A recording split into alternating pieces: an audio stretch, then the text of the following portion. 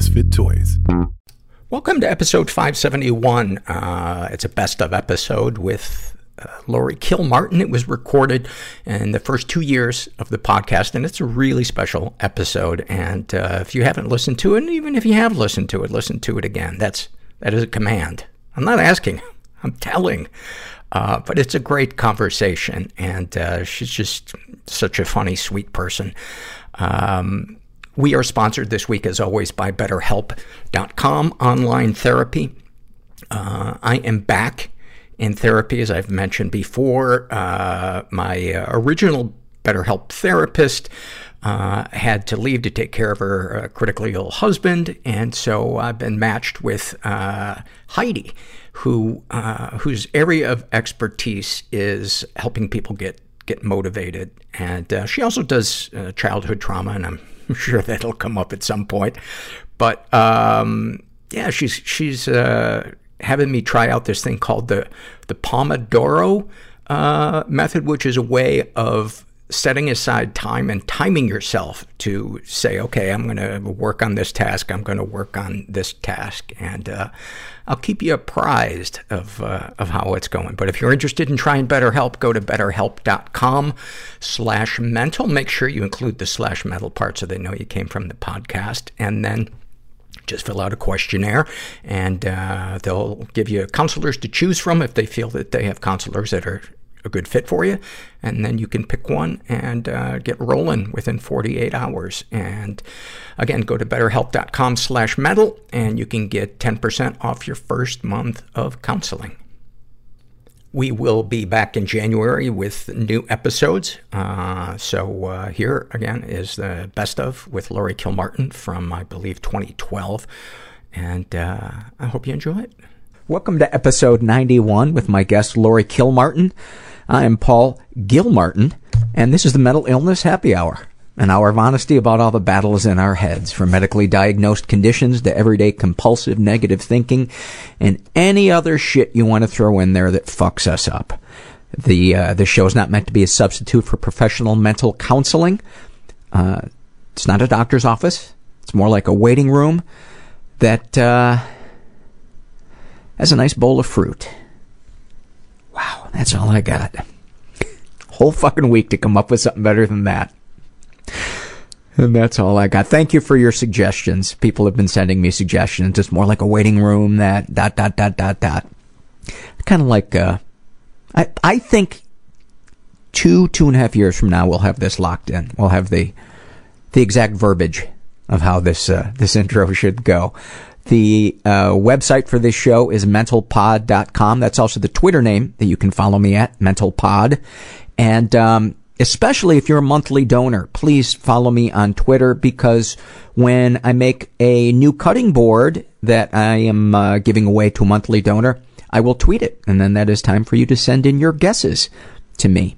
I am going to kick things off with a letter that I got from a guy named Adam. And he writes, Dear Paul, I come from a family and background where feelings are not discussed, and for 10 years I dealt with my depression, anxiety, and neurotic obsessing without telling a soul. Listening to such honest, open, and supportive conversations is inspiring. Every time you or a guest describes some aspect of their illness, and I have that moment where they're giving words to such feelings that for me have been inexpressible, I feel a little bit less alone. And I am so alone right now. I recently opened up to my parents, and they are completely dismissive. But the worst part has been that I told a woman that I love very much about my illness, because I have ruined several relationships in the past by not being open about this, and she is gone now as well. The sad part is I can't really blame her. Who would want this when there are people in the world who are okay? I love your podcast, but being open hasn't worked all that well for me. I think I'll just stick to what I know, reading books and keeping my mouth shut. And I wrote Adam back, and said, Adam, thanks for your email. Your family may never understand you, but there are tons of people, including women, who will. I think it's great that you found out now that a woman couldn't handle it, rather than 5 years into a marriage and a couple of kids. Every year the stigma gets less and less, so don't lose hope. I hope one day you will be able to tell anyone about your depression without shame. I've gotten to that place, and it's really nice and peaceful. You just have to stop caring what people think. Easier said than done. I highly recommend support groups so you can experience people who don't judge because they're just like you. That's my 2 cents on that one. And I want to read, this is from the Shame and Secrets survey. All kinds of good stuff at the website. Please go check it out. There's a forum. There's a half dozen different surveys you can take. You can also see how people responded to the surveys. And this is from the Shame and Secrets survey. And it was filled out by a woman. Calls herself Lisa Marie. She's straight. She's in her 30s. Was raised in an environment that was pretty dysfunctional. She writes, my immediate family became a little dysfunctional because our extended family is totally chaotic.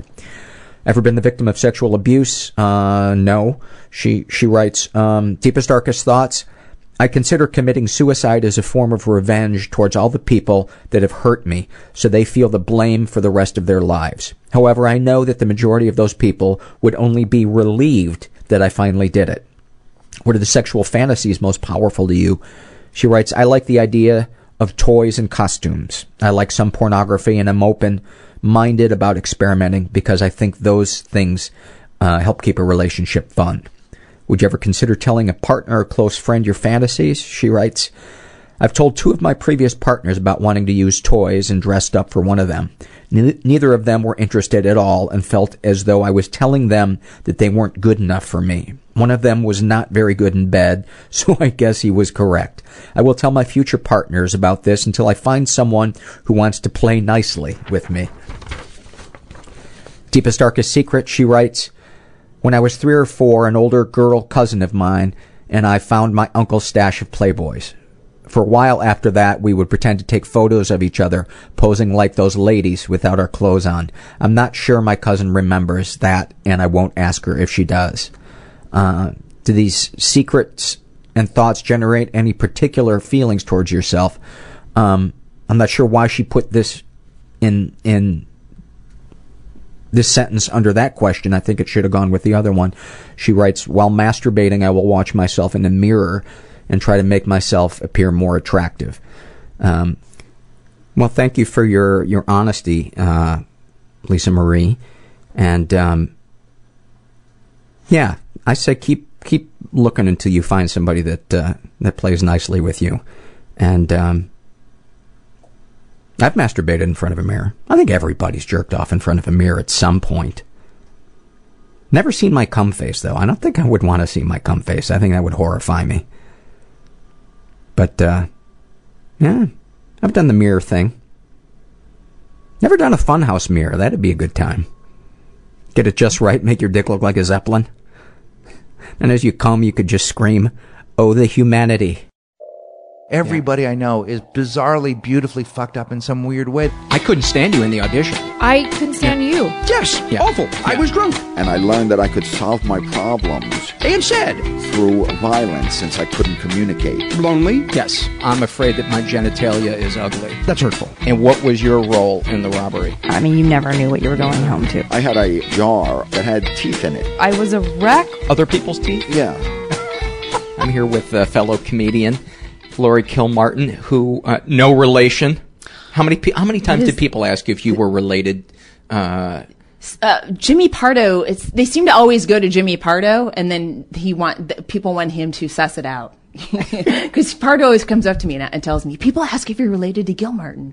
Although, do you know the name is from the same family in Ireland? Oh, it is? It's like Kill and Gil are kind of like, they mean the same thing. They mean church of.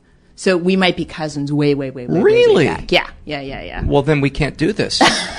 No relatives? We're Is that your done. rule? I had no We're idea.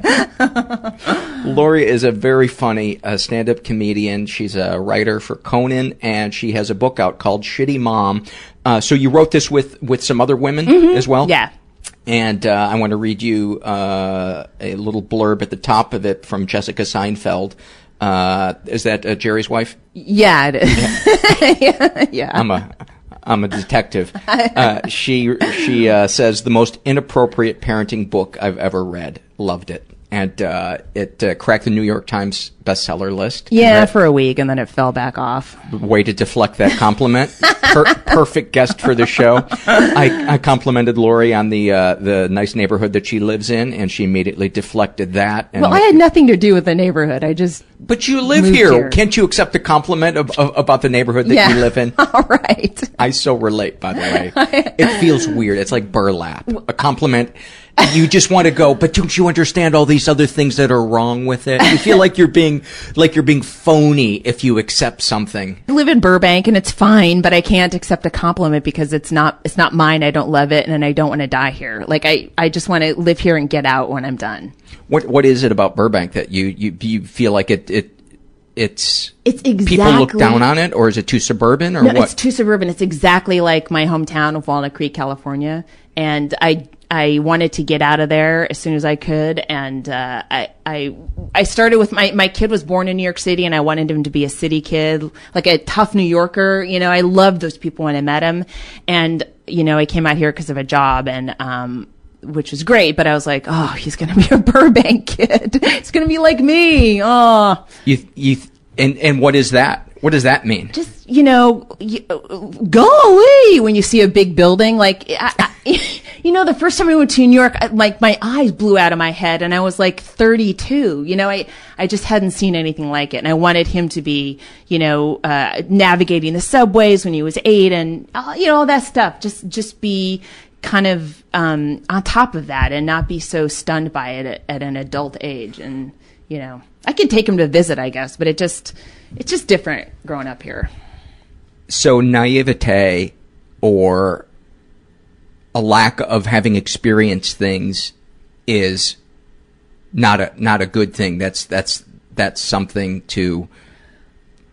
I guess so. I just feel like I was so far behind in knowledge when I moved to New York as a grown up. Like, I want him to start where I had as an 8-year-old, where I started as a 30-year-old. Like, I want to let him skip a couple decades of dumbness and the pain of finding out. Yeah, because people do take advantage of those that are naive, and obviously we'll get to a portion of your life story that you shared with me one night while we were performing together. But there is. I completely lost my train of thought. New York City, naive buildings. Yeah. There is a danger wandering out into the world of people that have more street smarts. Oh my God, yeah. And what are some examples, before we get to the biggest one in your life? What are some examples from your life that you can think of that were kind of especially painful, where you look back on it and you thought, God, I was so naive? Well, what I remember, it wasn't a naive feeling, but like being on the train in New York City the first time, and I made eye contact with somebody. I'm like, oh my God, like do I have to talk to them now? And I didn't realize that, like, you could stare at somebody for like 10 seconds and then move your eyes to another place, and that's the end of the interaction. And it was almost letting people know, like, I see you and don't touch me. And I think before I would look at someone, I'd smile, and I'd be like, oh, they like me, and I would just be really worried about what they thought about me. And I think in New York I learned to sort of be the kind of aggressor in a way of like, I'm looking at you, and I'm making sure you're not following me, and I'm keeping eyes on you. Really? It's a shift in thinking, I think, that I hope I guess I didn't want my son to be, it's that Daryl Hannah movie where she's coming to an elephant. She's like a prehistoric person.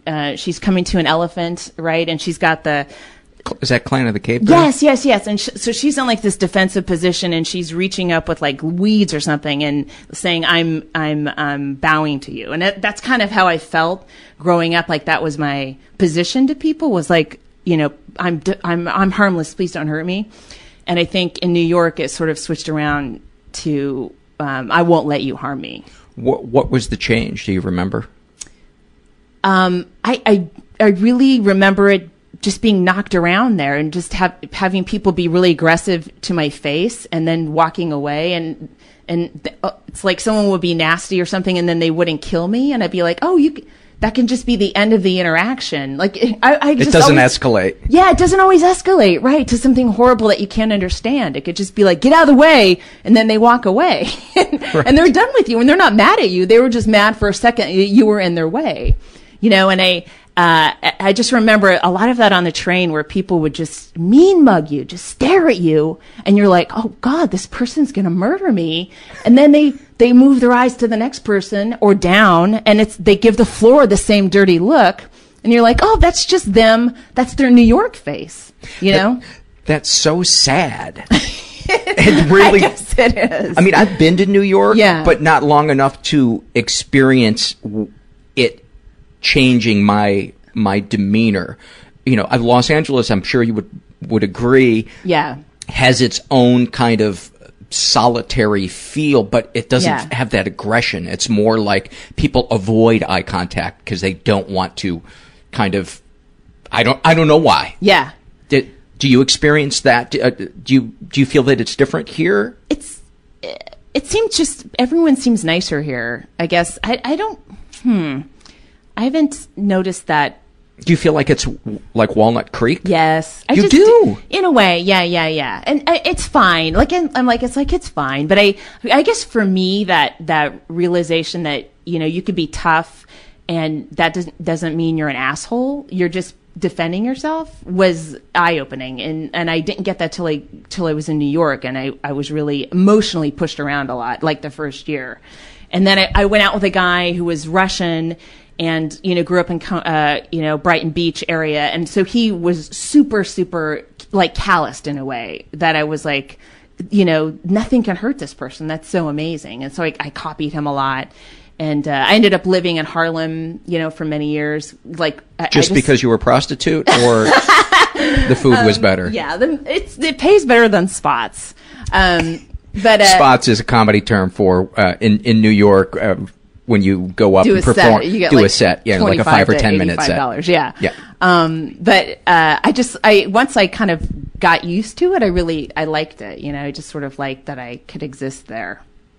I would imagine it allows you to relax when you can tap into that part of your, and I'm imagining it because I've never been able to experience putting on that kind of tough thing, but I would imagine when you begin to own that, what does that feel like when you begin to get comfortable? I guess like is it a good feeling? Sure, yeah. It's like you lose the fear of people thinking you're mean because you go, oh, I'm not mean. I'm just owning my space, and I'm efficient. Yes. Yeah. And I was for a long time just way too worried that people would think I was mean or that I was, rude, and I would spend, a lot of time going over an interaction with somebody in my head and going, how was I perceived, and worrying about it. And I think in New York, one thing, you don't have time to go over interactions because there's so many, because you're just, if, you're bumping into people all day long. If you're out at all, there's people are on the streets all the time. You can't parse every single not a lot of searching for the perfect phrase to ask someone to please step to the left. Right. And then there's all these different cultures interacting, so people are a little more brusque anyway. There's some harsher cultures living there too. So. I would imagine too, because there's language barriers, that you do get fed up with people that don't understand what you're trying to say. So you eventually learn the international language of, if I say it aggressively enough, they'll figure out it's one of two things: get the fuck out of the way, or something else. Right. I guess so. Whatever it is, it's a mix of all that stuff. It felt great, and I felt like, I should have been born here. I wish I was born here. If I was born here, if I'd have started at this place instead of spending 30 years to get here, I would rule the world. Well, let's talk about that. What were some things in your life that not having that gene right negatively affected you? What are some things that come to mind? Well, do you want to talk about the thing? The thing? Yeah. Sure. Okay. Well, and I've been trying to figure out how to start that story. I don't know. Laurie, before we started recording, Laurie expressed some anxiety that she wasn't going to be able to, that you were going to get misrepresent a fact or do something wrong, and I suggested to you that you just address this anxiety up front so the audience knows that you are doing your best to try to piece together exactly what went down, when, and where. And I assured you, the listeners are on your side. They're not here to try to shoot you down. They know that your recounting of this is coming from a good place. Okay. So I was a Jane Doe in a very large case. And I was of, I was one, there was a couple levels of Jane Does, and I was the one that I was in the level that was the least harmed. So I don't want to, act like I'm not like this huge victim in this thing, because some of my friends are, but I'm not. What are you feeling right now?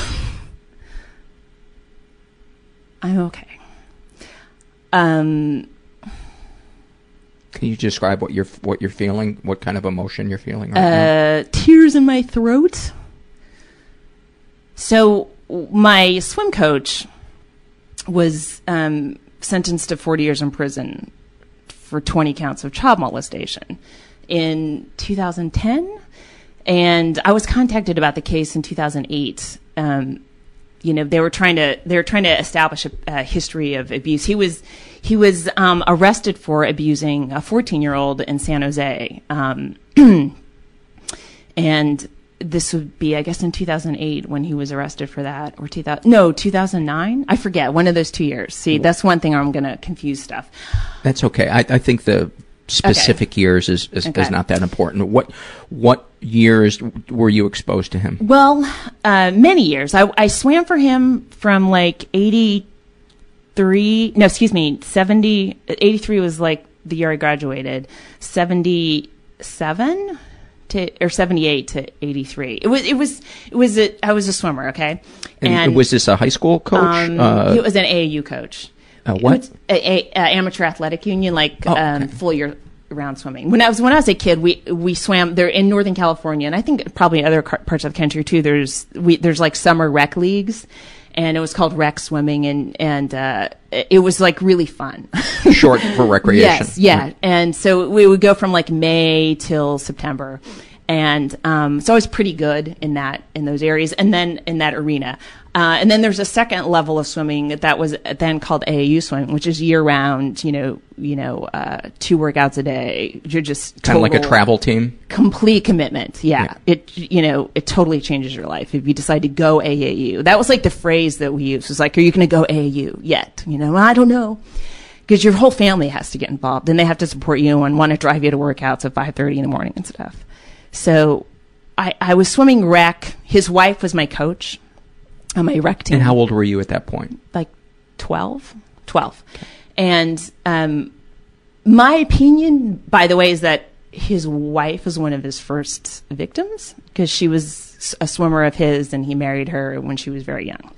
But I don't know that she would have agreed with that, and she has since passed away. But he was an AAU coach. And so I would swim AAU there's a certain amount of time where a rec swimmer could swim AAU, and that's till December 31st. And if you went to one workout after December 31st, you were officially ineligible to swim rec swimming. So it was like a big thing of, do I leave all my friends on the rec team and go on this hardcore AAU team? And I did 2 years where I swam for the winter, and then the third year I think I decided to go AAU big time. And I ended up swimming for Andy, because I knew him the best, and I just didn't occur to me not to swim for anyone else, because he presented himself, and his reputation was that he was a great coach, and he was going to bring out whatever you had in you to be a great swimmer. So I sort of picked him, and then I kind of look back at that time as being sort of in a cult in a way, because I was completely devoted to him, and I really like worshipped him, which put me in a bad place, a bad situation. It's in a bad position to be in, to worship a coach. The first thought that occurs to me, the things that I've watched about predators, is there's a grooming phase. Yes. Where they gain your trust, then they isolate you from those around you, yes, because then they can begin to distort your reality so that you don't believe what is happening to you is a crime. Right. And I would imagine that groundwork has already been laid. Yes. In a situation like this, because it can all be couched in terms of you need to do this for the sport, for yourself. Yeah. This is for you. This is the best for you, And Laurie. it's also like, again, like what I don't even want to say abuse, because compared to what he did to some friends of mine, it was really minimal. And Laurie, what it really if was, somebody though. contacted you, right, and your name appeared in court, it how didn't. is it? Well, okay. Can we talk about what happened to you? Okay. Then yes, we can talk about whether or not that was. Well, I was 18 when it happened to me, and it's weird. Like, I have one very stark memory of something I know that he tried to do, and then I have fuzzier things about, and I hate describing it because it sounds like the plot of like half of porn movies. The coach rub down, but if you're getting a rub down from your coach, you shouldn't be alone in a hotel room with them. You know what I mean? And it's a weird situation where like a hand goes a little bit too far, and you're like, did that just happen? And well, that couldn't have happened because that's Andy. You've never, it must be me. I must be a pervert or crazy. So I think some stuff like that happened, but I don't have like clear memories of that. But I have a clear memory of this one incident. But I was 18, so it wasn't illegal. It was just like, too bad. Listen to the emotion that you have, and then ask yourself, would somebody who didn't experience abuse feel the emotion that you feel? I don't know. I'm just saying, like, legally it wouldn't be considered abuse in court. It wouldn't. Laurie, I know exactly.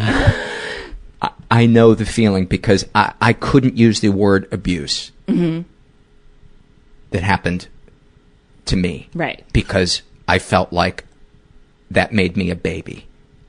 That made me an exaggerator. But I had the same emotions come up. Somebody abused my trust. Somebody tricked me into a situation that felt weird to me. Yes. That is abuse. Yeah. I think, I just look at it as you testifying on a stand or not. It would be like a lawyer could just say, well, that's emotional abuse. So that's your problem. My opinion is what is done to your body is separate from what is done to your soul. And when somebody mishandles your soul, that is the thing that fucks us up, because it is denying who we are as a human being, and it's taking away our dignity. Yes. I agree. It's totally wrong. I just don't want to equate it with what happened to, some other girls on my team who were raped at really young ages, and I don't want to act like I'm trying to say what happened to me is equal to what happened to them, even though it affected me quite a bit. I understand. And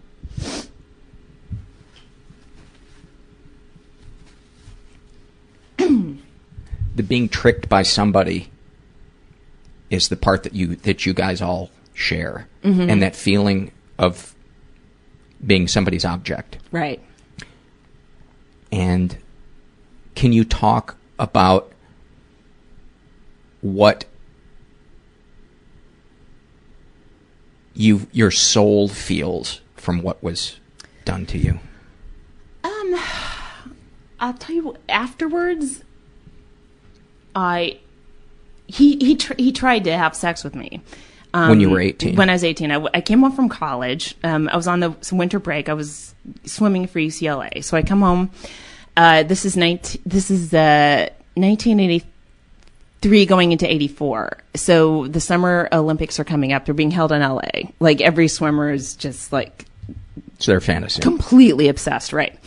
And so he said, well, I want you to come by the house. Because I was struggling at UCLA. I was doing okay, but it wasn't... I was so wanting a breakthrough, and it wasn't happening.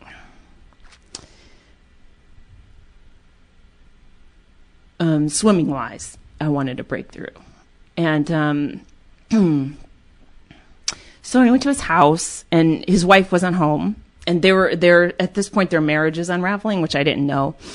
And so he starts, we're mapping out me and how I can, what I can do to make a qualifying time for the Olympic trials, which would have been just like really cool. I was never going to make the Olympic team, but I could swim in the trials, which would be like something to tell your grandchildren or whatever.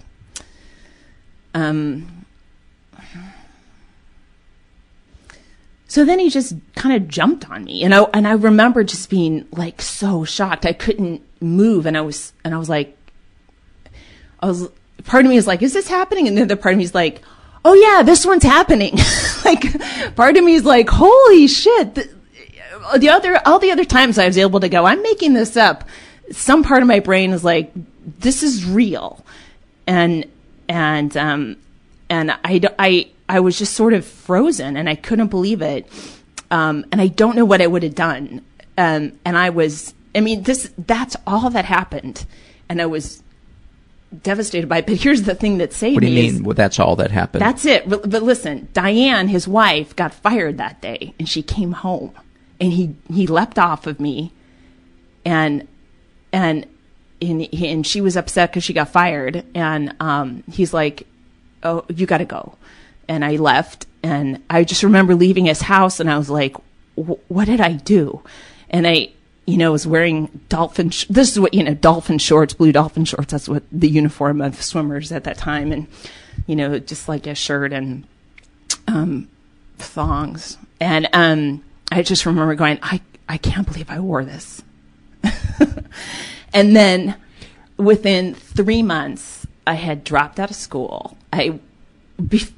Before that, I was bulimic before that, and then it just got really bad. I stopped going to classes from January to March. I stopped going to classes, and I would just go to morning workout, and I would get rid of food all day in between workouts, and then go to workout again. And then I was failing classes, and even I, in my denial, was like, wow, this isn't going the way I wanted it to.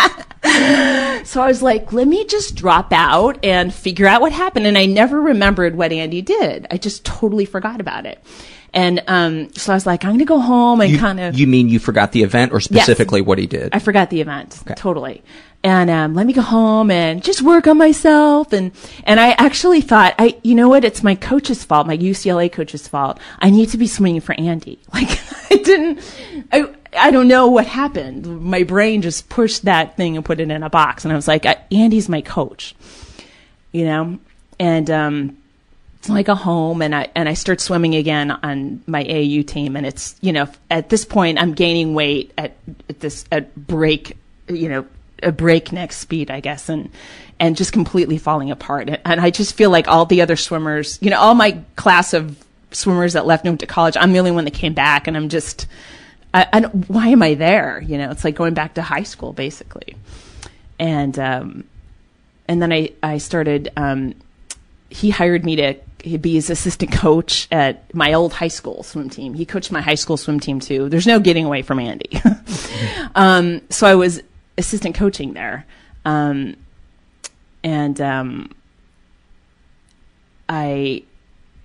was like 200 pounds at this point. I was so humiliated. I was so embarrassed.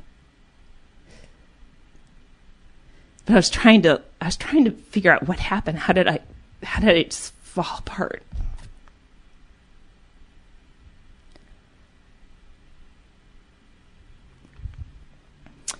And then I remember this girl, and I have to change her name because she's not one of the does. Okay. Her name, I'll call her Pamela, was a swimmer. She was 1 year younger than me, so she was still on the AAU team. She's a senior in high school. And she said, "Did you hear about Andy and Debbie?" And Debbie was she's kind of gone public with this. Like, she was on 2020 interview and ESPN with her full name. So I'll just call her Debbie, but she's gone public. Pamela said, "Andy, I heard Andy's having sex with Debbie." And Debbie was like 14 at the time. And when I heard that, I remembered what happened to me. And I was furious. And I told him jumping on top of you when Yes. his wife came home. Yes, I'm like, what? And like things, when your life is blurry and then all of a sudden things like get sharper, and I felt that sharpening of focus. And I told Pamela about this, and we decided to go to Debbie and tell her what happened to me. And I can't remember if this happened before or after, but I called 3 other girl swimmers and I said, "Andy did this to me. Did he do anything like this to you?" And one of them hung up on me immediately, which to me, and I look back, I'm like, that's a yes. And somebody said, so I can't remember what she said, but it was vague.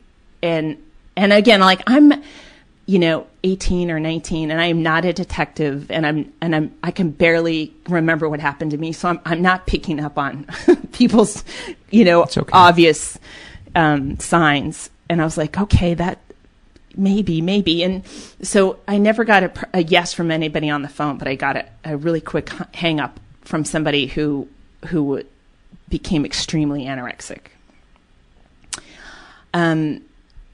So anyway, so all the knowledge I had was me. And Pamela and I went to Debbie's house, and I said, this happened to me. I just wanted you to know that. And I don't remember everything that happened at her house. She later told me that she remembered telling me that I was wrong about her and Andy. And I remember leaving her house going, "Oh, well, fuck everybody. I tried." And thinking, I'm done with all of these people. I'm done with everything. I tried.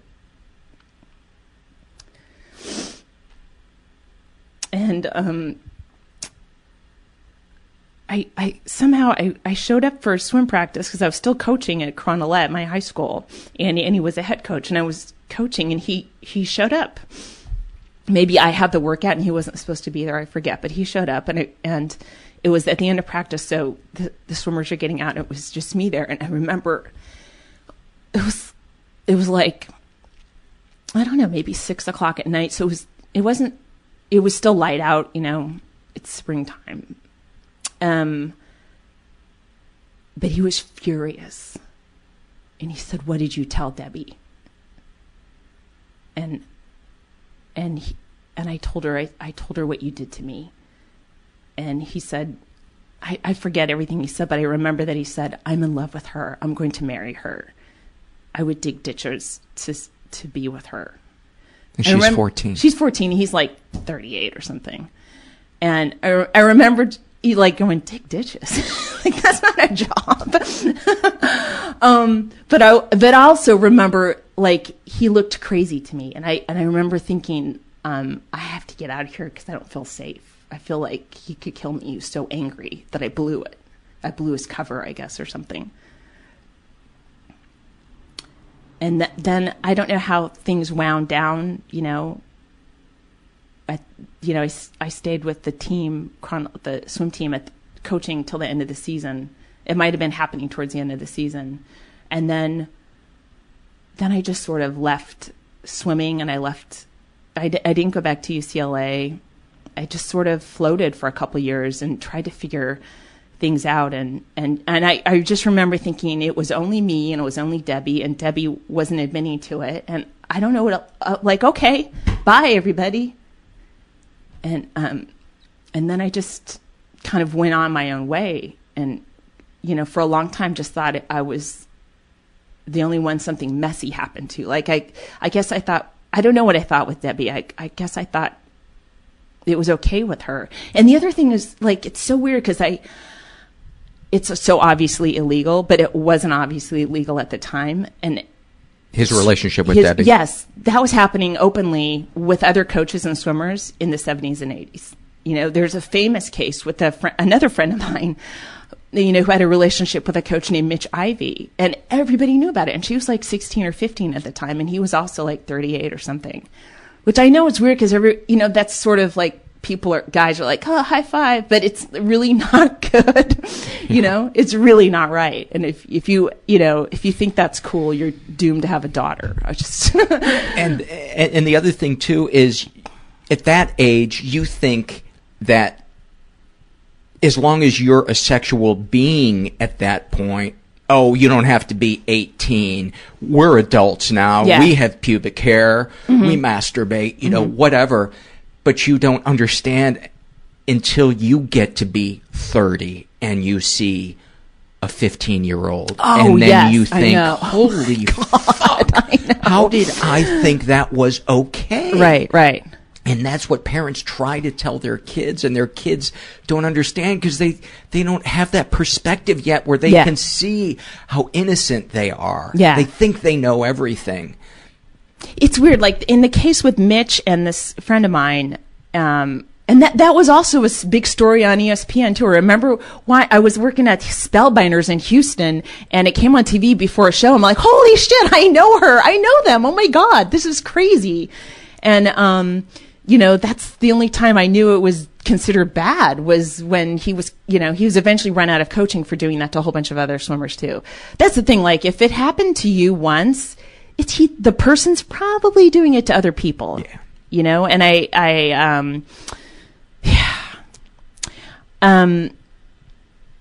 it's weird. Like when I was contacted in 2008 about this 14-year-old, I was like, I can't believe he's still coaching. Like from what I understood, this was another 14-year-old. Oh yeah. This is a 14-year-old San Jose. He, in 2008, I mean, I have the court document here, but the first document, a girl in 1978 on Aqua Bears.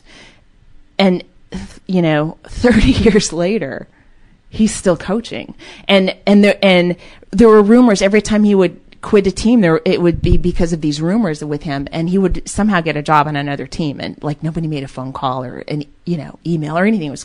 It's kind of crazy. But, I remember just going, I can't believe that guy's still in this business. I can't believe it. And then when everybody kind of came out of the woodwork, not everybody. I still have a couple friends that I swam with that I'm pretty sure were abused. They were so upset they couldn't even like participate in a doe case, like just tell the story. Upset personally about what happened to them? Or I think so. Okay. I think there's one in particular, a friend of mine who she just couldn't even talk about it. And has had a very hard life and was before that an incredibly talented swimmer, like an amazing distance swimmer. You know, the thing that strikes me as you tell your story, the survey that I have on the website, the Shame and Secrets survey, people talk about some of the darkest things that they think or feel and the darkest things that have happened to them.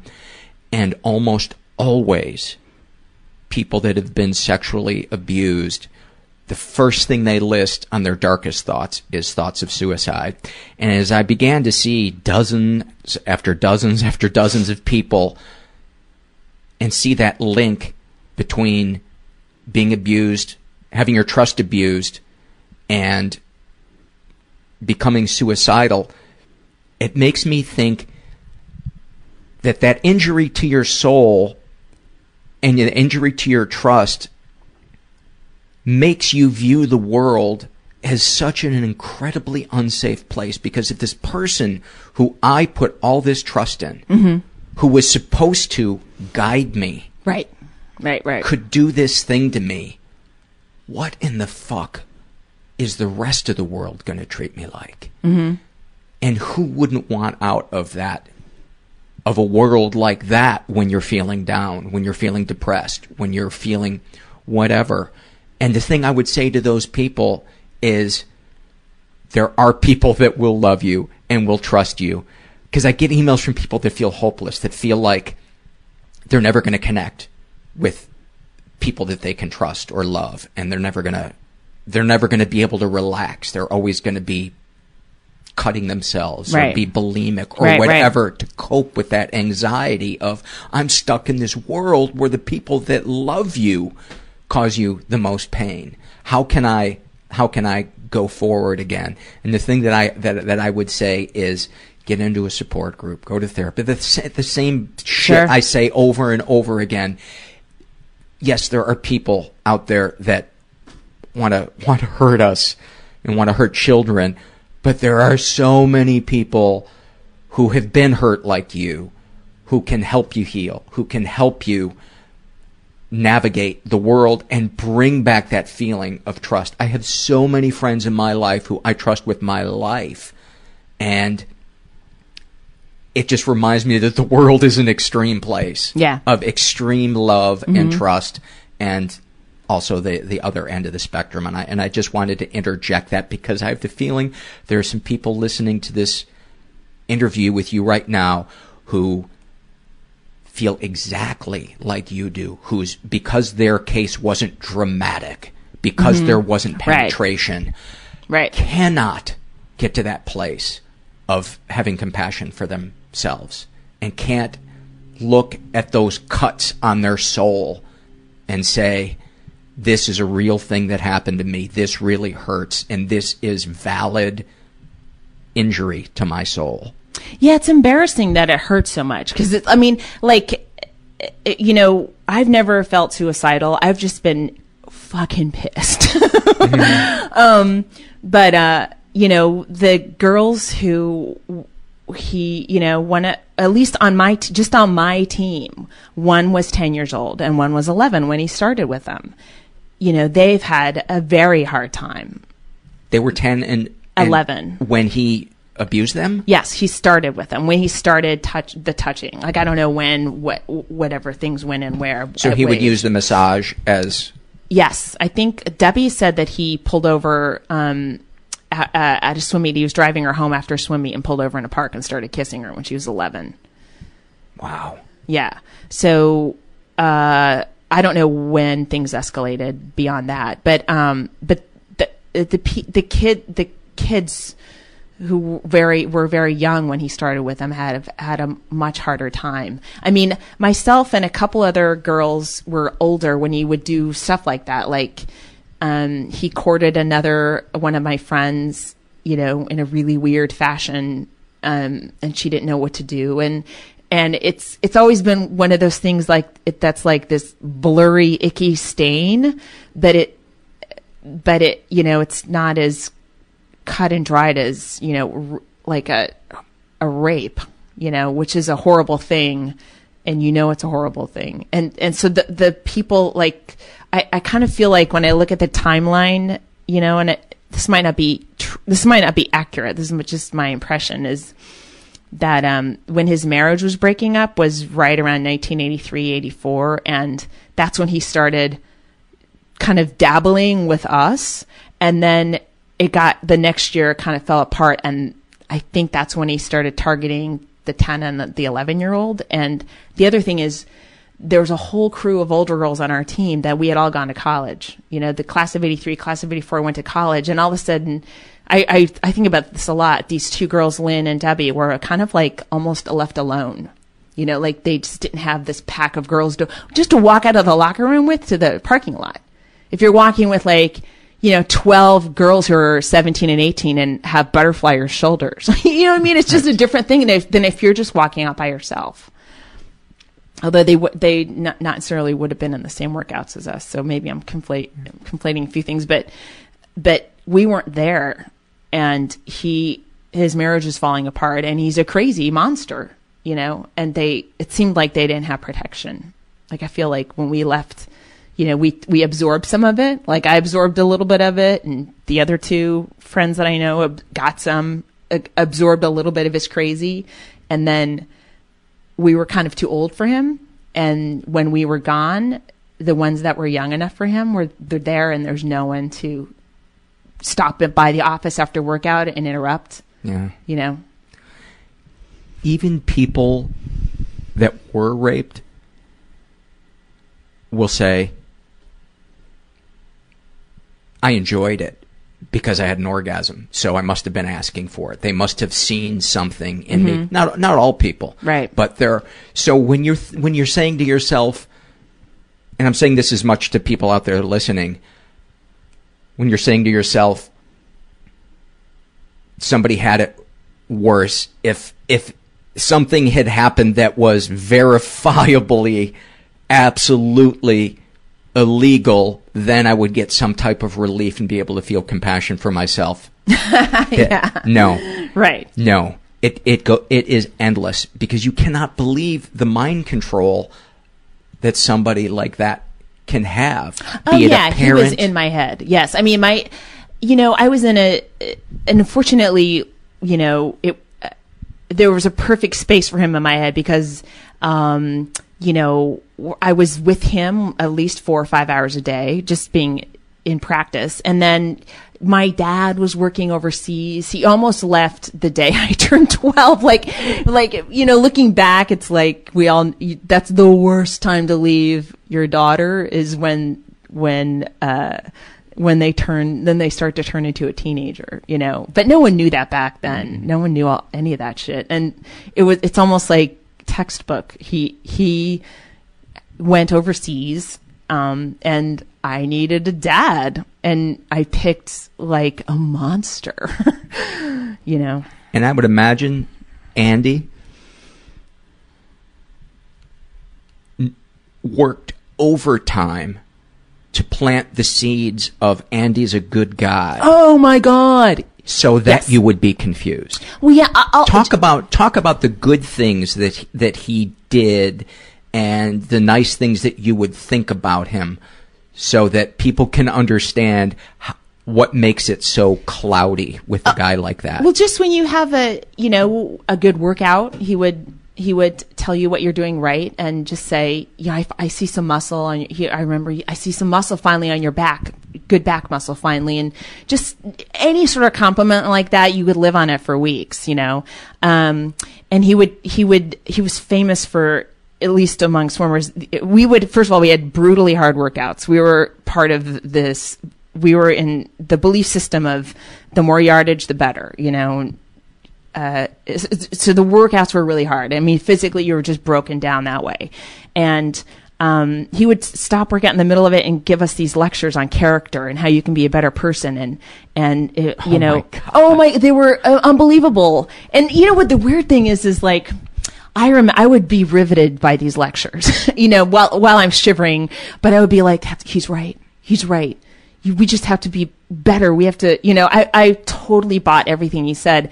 And there were a couple girls who would like roll their eyes and flip them off when he turned around. And I'd be like, that is so disrespectful. And I would be angry at them, and they didn't get fucked with.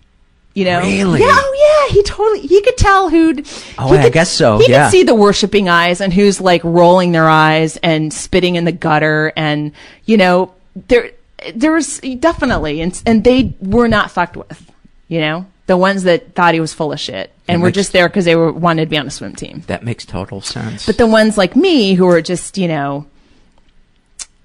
just believed the whole thing and wanted to be part of that world where if you did what he said, everything would turn out okay. That's what I wanted. I was also struck by, early in our conversation, when you were talking about what had happened to you, the fuzziness of it. That is one of the things that I consistently hear, and I've experienced that in my life as well. Because I think our brain doesn't want to go to that place, and our brain has this built-in safety mechanism to protect ourselves.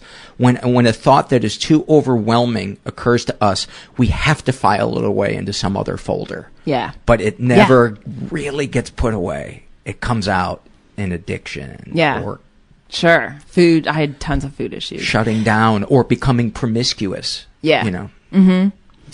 I had one incident right after a promiscuous incident. As an Irish Catholic, I would tell you, very terrible promiscuous incident. But it was right after I went back to college after the Andy thing. He was like my first kiss. It was gross. Wow. I was like on a purity mission. I was not, I didn't date. I just wanted to be a swimmer. I wanted to be as pure as the water I swam in. I wanted water to run through my veins, not blood. And I wanted things to be a clear blue color. And the gatekeeper to that was this guy. Yeah. And then once he ruined it, I was like, oh, it's ruined. So I did have I feel bad too. I was I had a little fling, a very quickie with this guy on the crew team, and he was really nice and funny. And I was so embarrassed afterwards, I never talked to him again. And I wanted to find him and go, I'm sorry, I was just crazy. Why were you embarrassed? Because I was like, I shouldn't be doing. I just felt like I shouldn't have done it. Like you were loose. Yes, yeah. So, because I went from zero, no contact to full contact, and some, I guess, classic acting out or something. But yeah, I don't know what point I was trying to make at the end of this ramble. Well, that's the other thing too, is it comes out in chunks. Yeah. When that person is trying to talk about something, you may not be ready for it to come up at that point. Mm-hmm. It has its own timetable. Oh, sure. It comes up when it comes up, and sometimes you can't force it. I don't think it ever hurts to talk about it, to be in therapy, because for me, that's what helped loosen a lot of that stuff up. Yeah. Years of support group. It took years of me talking about that. My wife telling me, your mom is creepy with you. You have not processed this. 24 years of that. And in the 24th year, it came up. Wow. So if you think your brain doesn't do all kinds of sophisticated things to protect yourself from saying, I was tricked by a person who should have loved me unconditionally. I'll say that 100%. Yes. Before I forget, I want to read an excerpt from your book, Shitty Mom, which you co-wrote with Karen Moline, Alicia Ibarro, and Marianne Zellner. Mm-hmm. Is that correct? Am I pronouncing their names correctly? Yeah. Things you should do, and I just cracked the book open. I was just like, let me just read a random chapter, and this is the one that I just randomly opened to, and it made me laugh. So I was like, I should read this. Things you should do in a different city before you go home. Doesn't matter where you are, London, Tokyo, or Cincinnati. It only matters where you aren't with the kids. Stop checking in. Stop Skyping. They're fine, and your freedom will end soon. If you have even a few hours to yourself, try doing one or all of these things. Browse. How long has it been since you've gone to a bookstore and headed directly to the fiction aisle, then stayed there for 20 minutes without wondering where your kid went, or sitting through story time, or spending $10 on a children's book that has 40 words in it? How long has it been since you read a book where the protagonist is a person, not a monkey or a dog or a tugboat? Be an optimist. Buy a book. Promise yourself you will finish it this year. You know you want to. And then the next heading is, you know you want to. After you finish feeding your brain, make time to visit a female-friendly sex toy shop. Buy a vibrator. Let that old vag of yours relive her glory days. Come on. What else are you going to do in your hotel room tonight? I just love the phrase old vag. That's what I call it. It is my favorite British pub. See an independent movie. It's not enough to see an R-rated movie at a mall movie chain. You'll run into kids there. This business trip is your vacation. It should be completely child-free. Go to one of those snotty independent movie houses that only show foreign films or American ones starring Maggie Gyllenhaal. Feel good to be a grown-up again. Feels good to be a grown-up again, doesn't it? And then the last heading is a bar. shitty mom hesitates to bring this up because if you're the kind of person who needs to be reminded to drink alcohol, perhaps alcohol isn't for you. But if your hotel has a bar or you're in a city with cabs, there's no reason you can't get yourself buzzed before you take yourself back to your hotel room and put batteries in the vibrator. I just love that. That's thanks. It's such a funny way of telling people to check out. and remember to have compassion for yourself, and don't forget about your needs. For people that grow up, especially not thinking about what their needs are, then becoming a mom where your needs are really hard to think about. I would imagine that's got to be really difficult. You know, I feel like I'm trying to overcorrect because my parents were definitely checked out, you know, like a lot. They were just not pay attention. They missed a lot of cues. Right. Like shit was happening and they missed it completely. And so I'm so aware of my son. It's when he's gone, like today he's gone. He's not here on Saturdays. He's with his dad, and he's kidnapped. Every week I schedule a kidnapping. And it just, I just completely relax. It's like being in yoga, just not being around my son. Just like a complete relaxation and muscles release and all that stuff. It feels really good. And then your battery's recharged when he does come back, and you're happy to see him. And yeah. And I assume. Let me put words in your mouth. Yeah, he's 6, so I'm always. It's like it's fun. It's fun now. It's a lot of fun. I'm sure. That seems like a really fun age to have for a kid to be. Yeah, he's cool. He's a lot of fun. I think anything. The window between they can wipe their own ass and they aren't talking back yet. Yeah. That has got to be just the golden. Right. Just the golden window for having a kid. Very close to wiping his own ass. He does request an assist every once in a while, but it's fun. It's good. Nice. Yeah. So let's talk about your experience with therapy. When did you first go to therapy? I went a little bit in my 20s after this crazy weight gain and all this crazy stuff with food, and I found a therapist that was kind of hooked into this eating philosophy that is espoused by Janine Roth. She wrote a bunch of books. The first one that was great and meant a lot to me was Feeding the Hungry Heart, and it was sort of just stepping away from all your list of rules and your rituals and just eating whatever you want when you want to eat it and eat it till you're full, and just learning to feel what it's like to be full and not eat till you're sick and not to punish yourself, or just to whatever eating turned into, like it's got to revert back to I'm hungry and I need to feed myself, so I went to a therapist for that for a while, and that was really helpful, and I went to OA meetings and stuff. And then as I started doing more and more stand-up and road work and moving to New York, it kind of just, I didn't go to therapy or anything like that. I sort of stopped and really focused on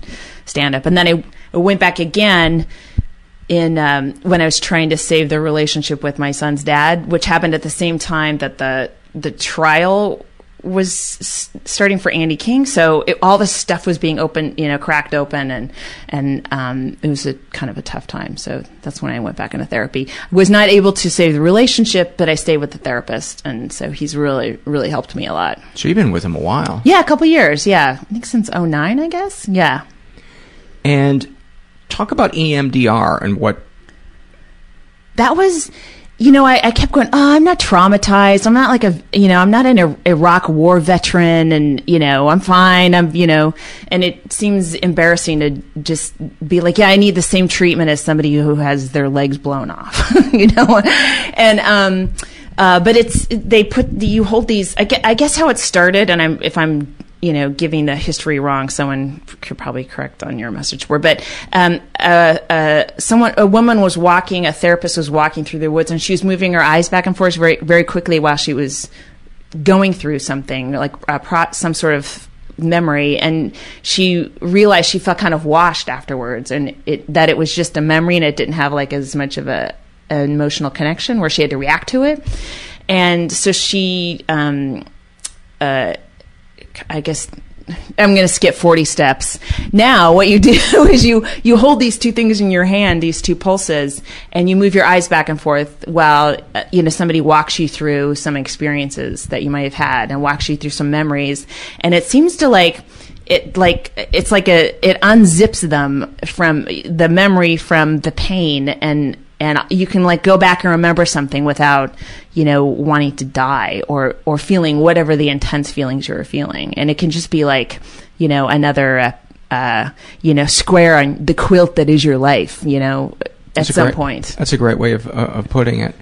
I found a new therapist because my old therapist moved out of state, and we've done 2 weeks of it. And, oh, wow. And after the first week, I didn't know that might have been the reason why I was feeling so fantastic, but I was feeling great. I'd never, couldn't even remember the last time I felt that much vigor and optimism. Wow. And I was, when I came back to see her, I was like, could it be that it's from the EMDR? She said, yeah, it's very likely. Sometimes it takes weeks and weeks for it to take, but for some people it does happen right away. So I don't know if that's what the cause was, but I've heard enough people consistently say that EMDR really helped them. Yeah. That I think there is absolutely something there. And my therapist, what she just did was she just held her, I just followed her finger. Mine ended up doing that too. Yeah. And then she had me on a balance board while she did it as well, and we just talked about, and the thing that, this is kind of embarrassing to talk about, but the thing that she is really focusing on with me is I had a surgery when I was 2 weeks old because my small intestine was too small, and I was projectile vomiting everything that I was eating. And she believes that there's a lot of stuff stuck there because, and as we walked through it, I was like, as I try to picture a baby starving and in the hospital and getting stitches and not having its mother, I began to feel empathy for that little baby that was me. But my first reaction, which is what you had about your thing, which is to roll your eyes and go, "Oh Jesus, come on, get over it." Yeah, but maybe there's something there. Yeah, that's the whole kind of what I want to. My long-winded way of saying that is just go with it. Just, okay, maybe it is corny. Maybe it is futile. What do you got to lose? Yeah. Oh, yeah. Yeah. I had a point and I totally lost it, so please continue. talking about EMDR, talking about valuing your story. Well, I guess this is maybe more of a jokey point, but you have... I think they tested it on soldiers with post-traumatic stress disorder from a war, and so it works for them. And, the rest of us that haven't been in a war, our trauma isn't the same as theirs, but it still affects your life. And it's relative. So it's it's almost like porn is a portal to other parts of the web. There's there's always somebody doing it first. It's either a soldier or porn, but they're always leading the way for the rest of us to follow. So something like that. Sorry. So, what would you say as a result of being in therapy and doing the EMDR work and talking to somebody? What would you say the difference is now with how you feel about your story? I guess I just don't feel. It feels like. Oh, this is the thing that happened. I mean, I know I got emotional when I was talking about it, but I do feel a great deal of pain or compassion for these other girls that are on my team that things are happening to that I didn't know at the time. So that's that. I'm fine with that always making me cry. I don't want to be so cavalier about that, but it just feels like. Yeah, this is a thing that happened, and it's just a little piece of my life, and it definitely running away from it, that dominated my 20s and part of my 30s was kind of avoiding it, which is, it's so strange. Like, I think, God, if I'd have gone right after this had happened or within a couple of years, would I have gone down a different path? Because I wouldn't have been running so hard from this feeling of I don't want to touch that area of my life, So, I don't know. I would say, if you're struggling with whether you deserve to, be treated or something, don't even think about what was done, whether it was, on a scale of 1 to 10, rape or 1 or whatever. Whatever your reaction to it is what you need to be paying attention to. So if somebody harmed you on a scale of like 2, and it hurt you deeply, and it hurt you more than somebody who got an 8. I have no idea how to figure out which people are more sensitive than others, but it doesn't matter. It hurt you, and it's getting in the way of you leading a happy, productive life. So stop worrying about whether it was enough damage. Yeah, and the goal of this is not to then paint yourself as a victim for the rest of your life. This is to move you beyond feeling. Yeah. Those feelings.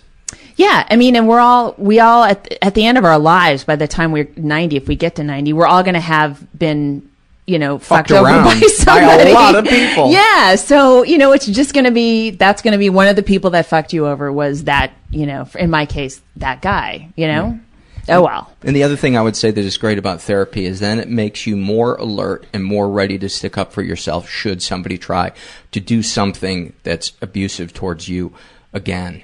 Yeah. In case you're reliving, you're trying to put it together. You're like, well, I couldn't fix this situation, but I'll go out with a guy just like this, and then I'll fix it. You don't even know you're doing it. I can tell you how many surveys I read of people, mostly women, who were abused very early, and then they get into abusive relationship after abusive relationship, and they wind up being raped like 5 times. And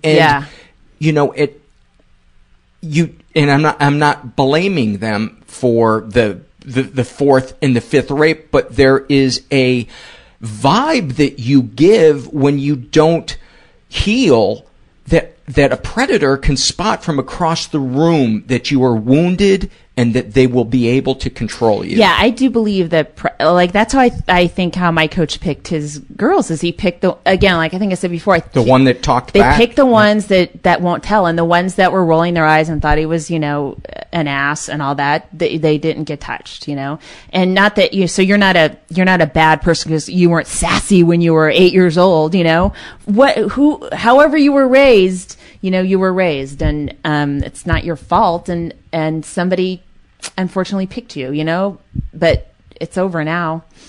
Yeah. Anything else you want to add before we wrap up? No, you know what I did remember what I wanted to tell you is I had done some EMDR like the second time, and I had a set at the Improv that night.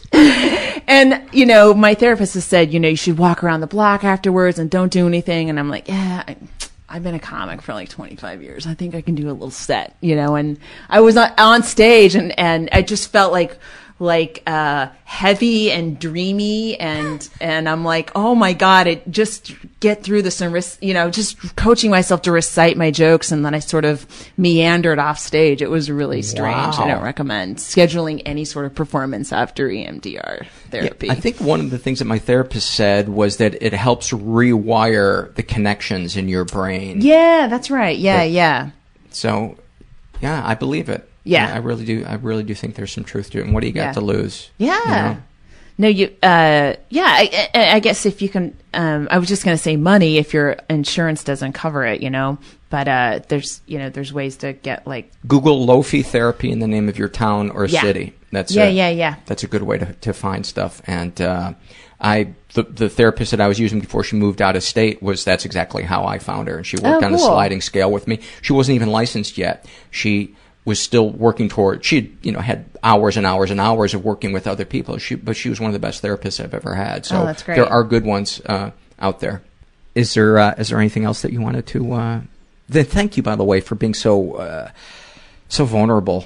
I was really please, sure, couldn't help it. I'm trying to remember. I just don't want to make. I just want to make sure I hope I didn't. If I mischaracterize anything, it's totally due to my memory, but I think I told it as exactly as I remember it.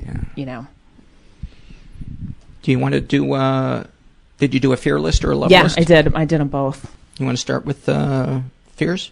Sure. Should I go Go ahead. first? Okay. I'm afraid if I ever throw a dinner party, nobody will come. I'm going to be reading the fears of a listener named Chris. I'm afraid that I'll actually get better and be unemployed, no disability benefits, or have to take a job that will be so shitty it will just make me relapse. I'm afraid I'll never have a day in my life where I don't wish I was 20 pounds thinner.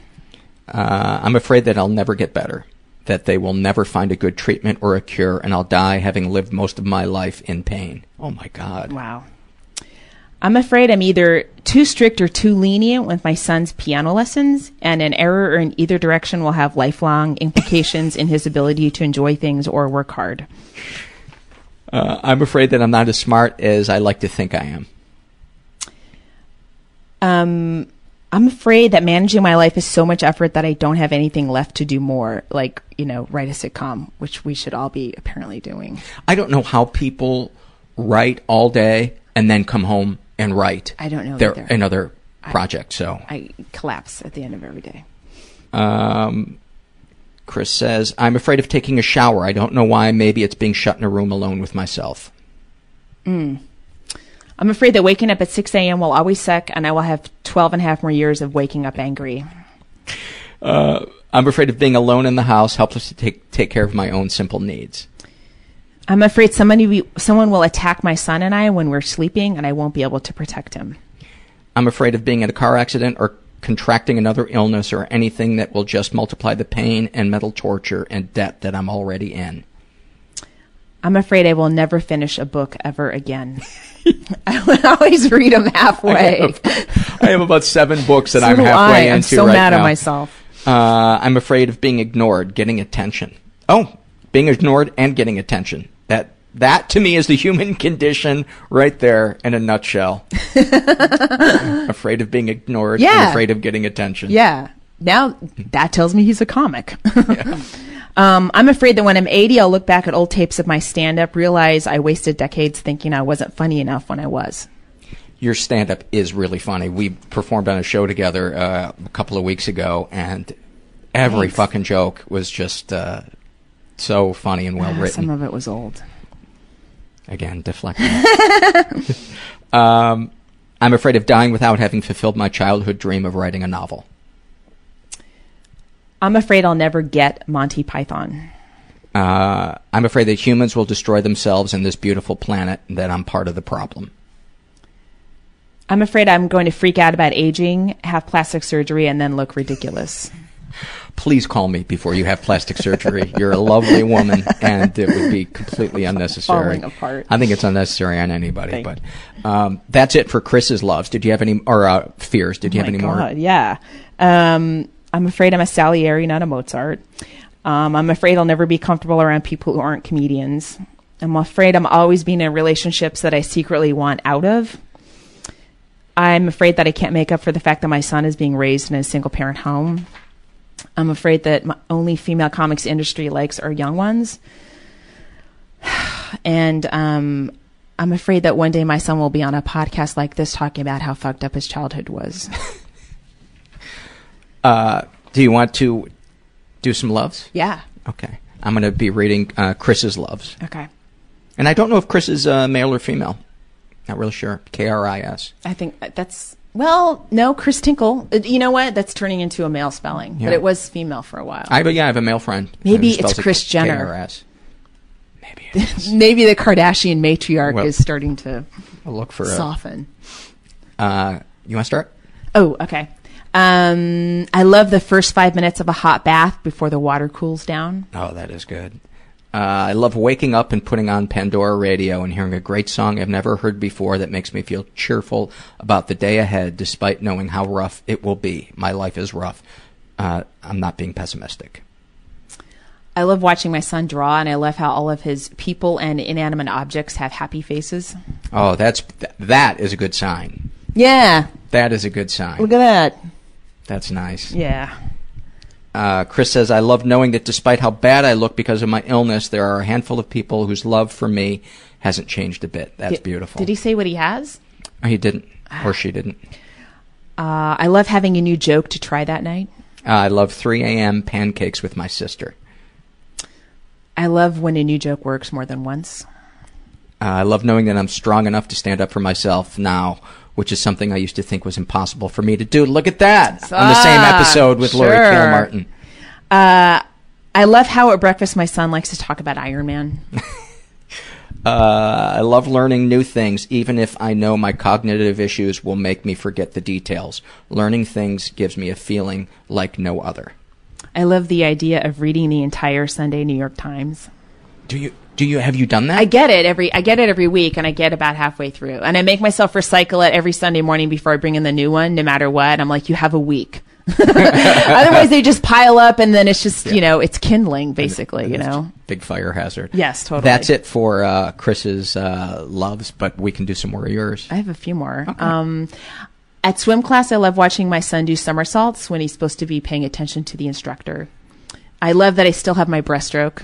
That was my stroke, and it's all timing, and I still have it. I don't know why I don't deserve it, but because I haven't been swimming enough. I love swimming in an outdoor 50-meter pool, and I love curling up with my son when he sleeps and feeling like I would die to protect him. That's beautiful. That's beautiful. Cool. I really enjoyed this. Yeah, me too. I know some of that stuff was probably really yeah, painful. I got a little sobby in there. Sorry about that, you guys. I was weak. But I'm strong again. I'm back to my old self. Get back on the subway and stare someone down. Get your mojo back. The A train will change your life. You know what? I think maybe the goal is to be able to have both of those parts of ourselves to draw on. The part that can break down and cry on the podcast, and the part that can give mad dog somebody to say, don't fuck with me. Yeah, you need both sides. I think so. Yeah. I think so. Thank you so much, Laurie. Sure. Thanks, Paul. Many, many thanks to Laurie for such a beautiful, beautiful episode. I love when people just let their walls down. And so empowering. And it's funny because we think it's just going to be just the opposite. We think we're going to be destroyed. But around the right people, there's I guess it's just finding safe people. A couple of things before I take it out with an email from a listener. First of all, I want to thank people that help keep this show running. I want to thank the transcribers. We got a new transcriber named Ryan who is hard at work. Thank you for joining the team, and I want to thank Manny for keeping the forum humming. He pretty much single-handedly keeps the spammers out of the forum and alerts me if there's something that he thinks needs my attention, and it really, really helps free me up to do other stuff like respond to emails or look at surveys or look at my dick in a funhouse mirror and screamo the humanity. There's a couple of different ways to support this show. Oh, a listener has started doing embroidered hoops. They're, it's about the size of a little bigger than a grapefruit, like the size of a huge grapefruit. And she is embroidering different sayings, things that have been said on this show. And one of the ones that she sent me, so I can give it away to a listener, is an embroidered hoop that says, "Crying is just your soul blowing a load." What a lovely thing that would be to hang up on your home and welcome your neighbors as they come in to meet you for the first time.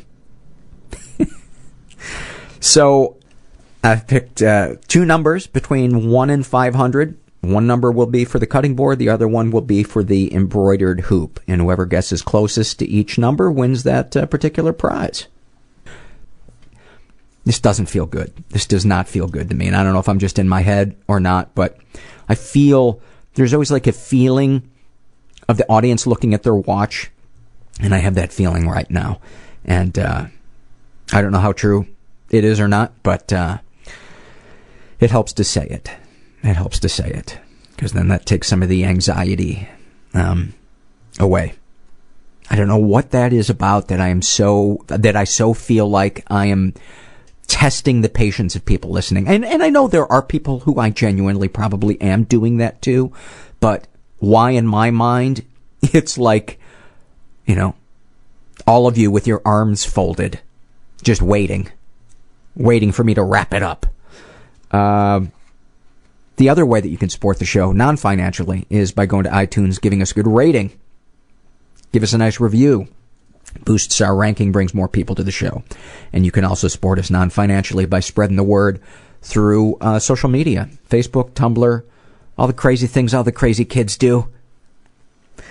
All right, I am going to read an email that I got from a listener who calls herself Marlene the Psych Nurse. And she is actually a psych nurse. And she writes, "Hey, Paul, I've written a couple of times to you and filled out your surveys. One of my fears today is that I'm afraid that I'm sounding too needy and oversharing to you. I'm a psychiatric nurse, and I've finally, quote, given in to my depression and anxiety and went to my first appointment with a psychiatrist earlier today. I have never sought psychiatric or therapeutic intervention before. I've been excited to write to you since the appointment to let you know that I'm going to start my first medication, Prestique, tomorrow morning. Well, excited is a little exaggerated. I'm terrified, yet I feel slightly empowered. Since I've started working in psych, antidepressant, and antipsychotic meds have lost their stigma to me. I'm afraid to say that I've met a lot of nurses out there who judge people who take them. Now seeing my patients and how much of a change these meds make in them, it's helped to bring me to the point where I am ready to take them myself. I've suffered from depression and anxiety from as early as I can remember. Sexual assaults from my father, stepfather, and grandfather from the ages of 5 to 12. Constant and cruel bullying from kindergarten until I graduated high school, and a domestic assault that left me with a broken jaw, broken right ocular bone, and a massive skull fracture when I was in the Army from a fellow soldier I was dating. Those instances led me to a couple of suicide attempts in 2001. Yada, yada. Yada, yada. Wow. You get the drift.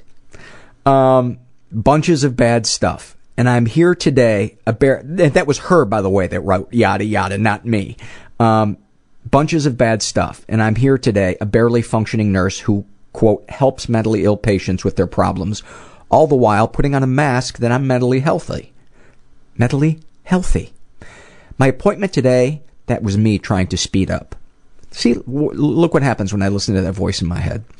My appointment today has me diagnosed with major depressive disorder with psychotic features due to the paranoia and dissociative issues I have. I have to say, it sounds so much scarier than it feels inside my head. Since listening to your show, I've started carrying a leather-bound notebook with me, and the instant I feel a fear, I write it down. When I have a thought about my condition, I write it down. If I have an episode of anxiety, I write it down. I don't allow myself to edit or to reread it too much. It has been quite helpful. For some weird reason, it helps me feel, quote, less crazy. I sat in the waiting room today before my very first appointment and wrote the following paragraph. I am copying it unedited, spelling fuck-ups and all. I want you and everyone else who may read this message to hear my fears and thoughts in the waiting room, waiting to meet my first psychiatrist. And here she starts it. I'm sitting at my first psychiatrist appointment, and I'm shaking. I'm flushed, and I can feel my body trembling. I can hear my pulse in my ears. I hit traffic and was stuck in traffic and behind every stupid slow driver in Orlando on my way here. I'm extra nervous now because as I was standing in line to check in, I saw the lady checking out had a prescription for Xanax. God damn it. I'm in a fucking pill pusher's office. I knew it. I'm afraid he will insist on prescribing me a controlled substance that I'll get addicted to. I want help. I just want help. I don't want to be dependent on pills. The tension in my arm is hurting. I've got a death grip on my pen. Please be a nice doctor. Please, please, please. I hope I don't crawl inside myself, inside my brain when he starts asking me questions and get too afraid to tell him what is wrong. That's the end of what she wrote in her journal. And then she writes, I know Xanax is helpful in a short-term management of anxiety. It's just got a bad rap with us in the mental health community because we help ridiculous amounts of people who have become addicted to it, along with the other benzo meds. I'm not meaning to step on anyone's feet about anxiety. Much love, Marlene the nurse. And I wanted to read that for you guys because I just thought that was just a beautiful peek into somebody's soul. And I love when people do that, like Laurie, and like Marlene, like all of my guests who have let us get to know the sides of ourselves that we're afraid to let people see. And to me, I think that's what it's all about. So if you're out there and you're... one more thing I want to read before we go. This is from the Happy Moments survey. And I like to pick moments that are just kind of... not dramatic, but something about it is just kind of simple and beautiful. And this one was filled out by a woman who calls herself Wendy. She's in her 20s. And she writes, I was on vacation in Southeast Asia visiting a friend. We left her parents' house and went to the grocery store across the street and bought a can of cheap beer. Then we sat on top of a bridge and drank it. It tasted awful, but the night was warm and we could see into this beautiful apartment. We pretended that we lived in it and imagined what our lives would be like. It was a perfect moment because I didn't want anything more. Our shitty warm beer and our harmless voyeurism and the feeling of youthful recklessness were more than enough. I love that. Thank you for that, Wendy. And thank you guys for listening. And to anybody who's out there and feeling stuck, there is hope. Well, I hope you enjoyed that. And as I said, we'll be back with new episodes in January. And never forget, you are not alone. And thanks for listening. Everybody I know is bizarrely beautifully Everybody fucked up I in know some is weird way. bizarrely Bizarrely beautifully fucked up in some weird way. Bizarrely beautifully fucked up in some weird way.